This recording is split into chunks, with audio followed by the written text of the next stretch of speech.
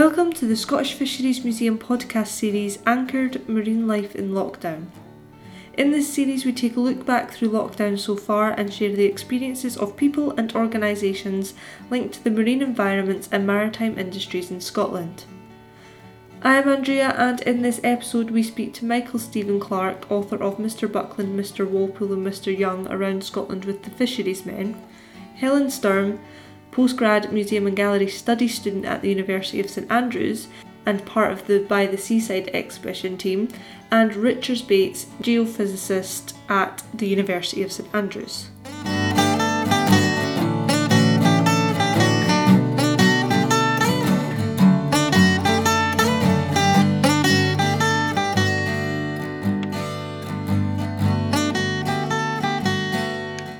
In this episode, we talk about research and academia,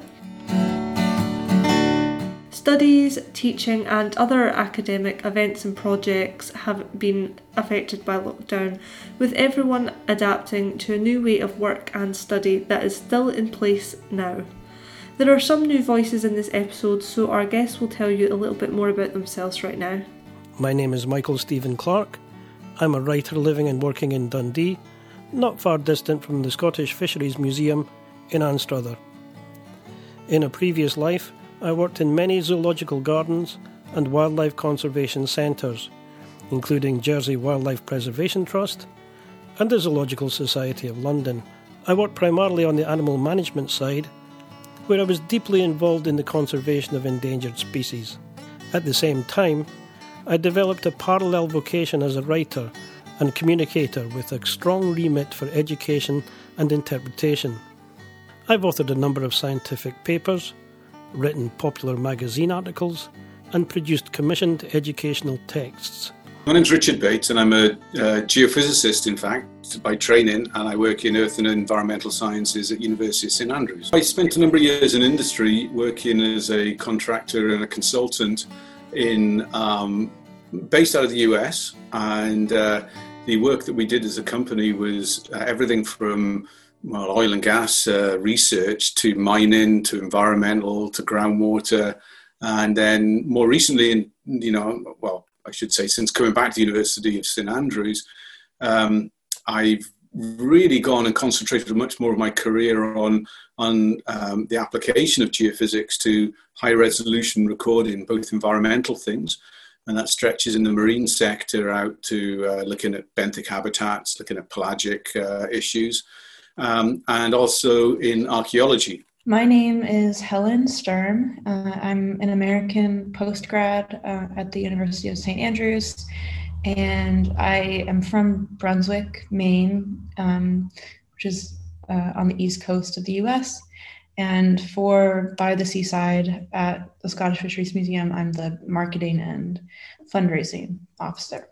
So I studied art history at a college named Davidson College in North Carolina in the States. And I worked in my school's gallery as a student. And so I really enjoyed working behind the scenes with the curator there, because it was so small that I really got to experience all aspects of kind of how a gallery works. And I also, in college, was really into painting. And so I even got to see some of my work go up in like a gallery setting, which was really cool. And it was just exciting to see that, go through that process as an artist and also as a museum professional. So when the pandemic started, I was sent home, as most students were.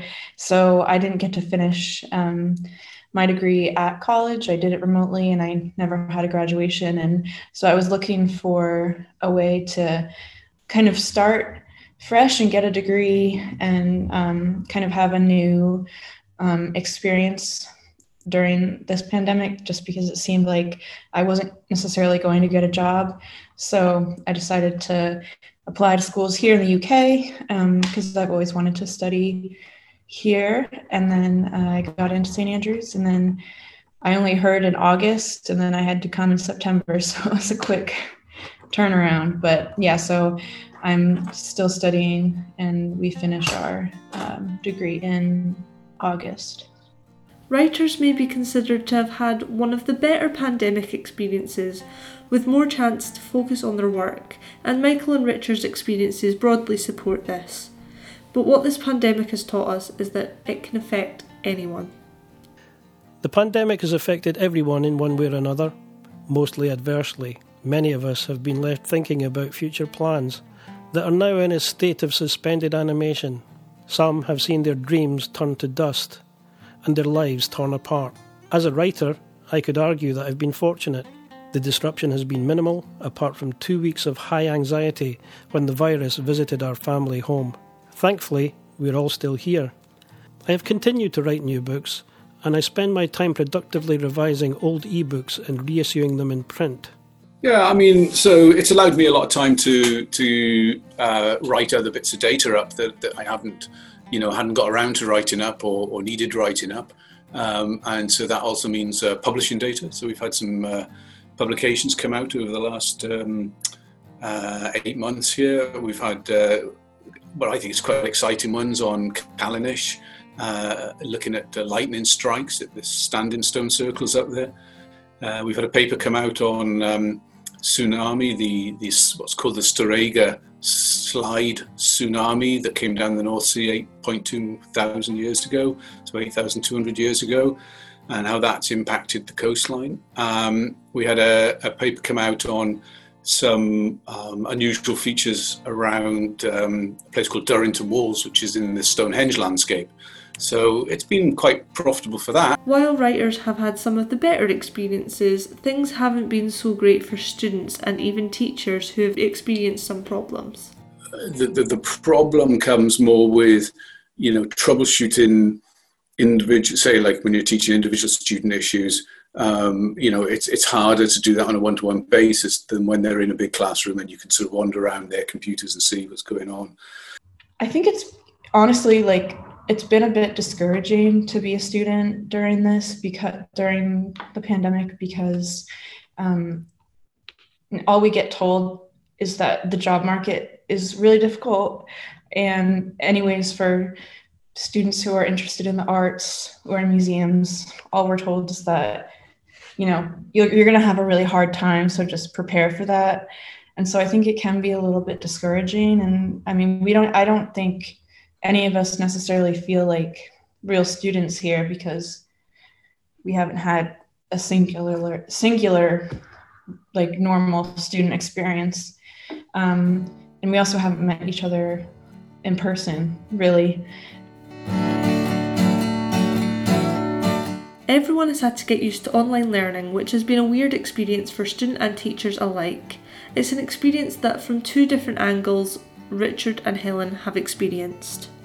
Preparation for and delivery of teaching under these unusual times has been full on, with probably 2 or 3 times as much teaching as before, because we have to deliver it in different ways.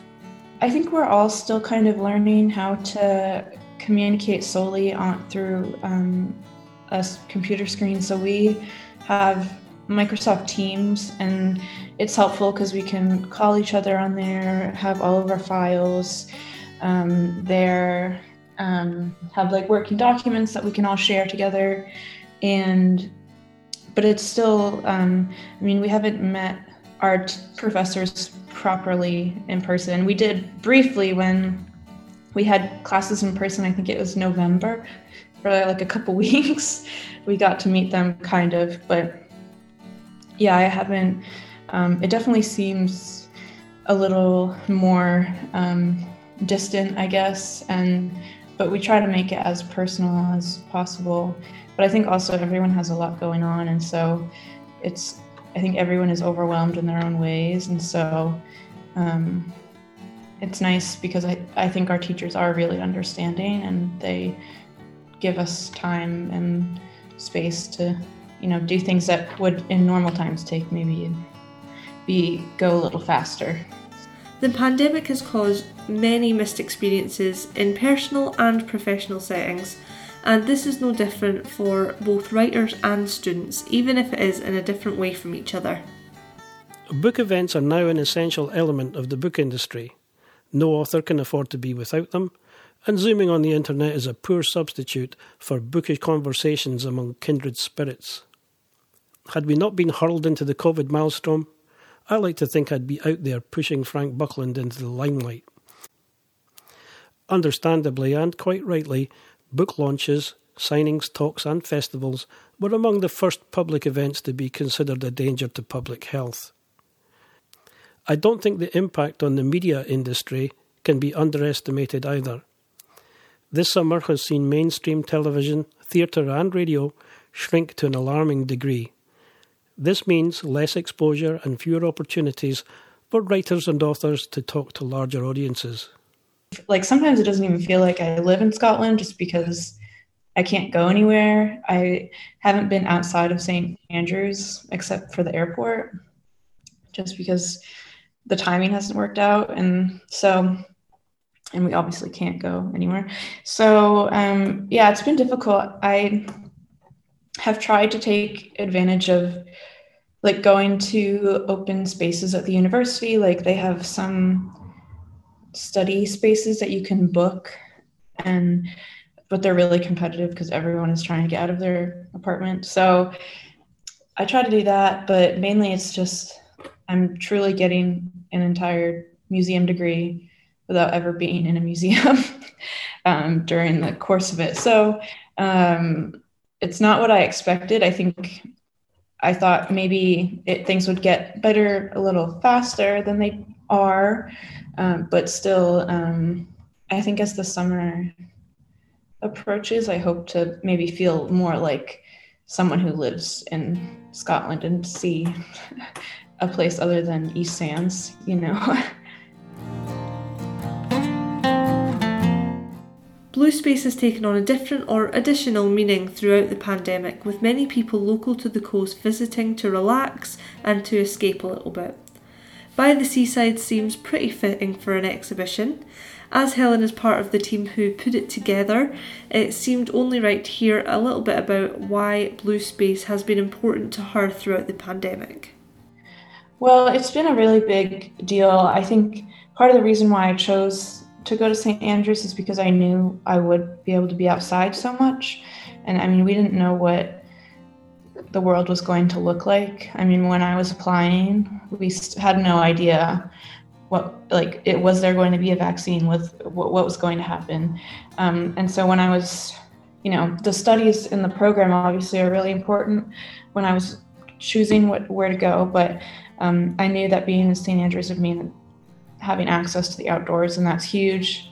And I come from a town right on the ocean as well in the US. So it was a big part of my decision to come here. And I try to go at least see the ocean every day, just because it seems silly not to, since I live here. And who knows, since the program ends in August, who knows where I'll be after that. And so it kind of just is an easy place to go to reset and recharge a little bit. With what seems like light at the end of the tunnel approaching, Michael and Helen shared their hopes for the future. The pandemic will come to an end, but its effect will be felt long after. One thing I've noticed is that very few of us are content to be spectators. People are giving voice to their hopes, their fears, and their anxieties. We have seen both the positive and negative outcomes of dissent, but at least we're talking. I don't envisage a new age of debate over fundamental values, but I hope that post-lockdown liberation will see civilised discourse flourishing through physical events and in-person dialogue. We can now see, I think, that Facebook and Twitter aren't enough for we humans. We're social beings and compulsive communicators who want to be part of a living conversation.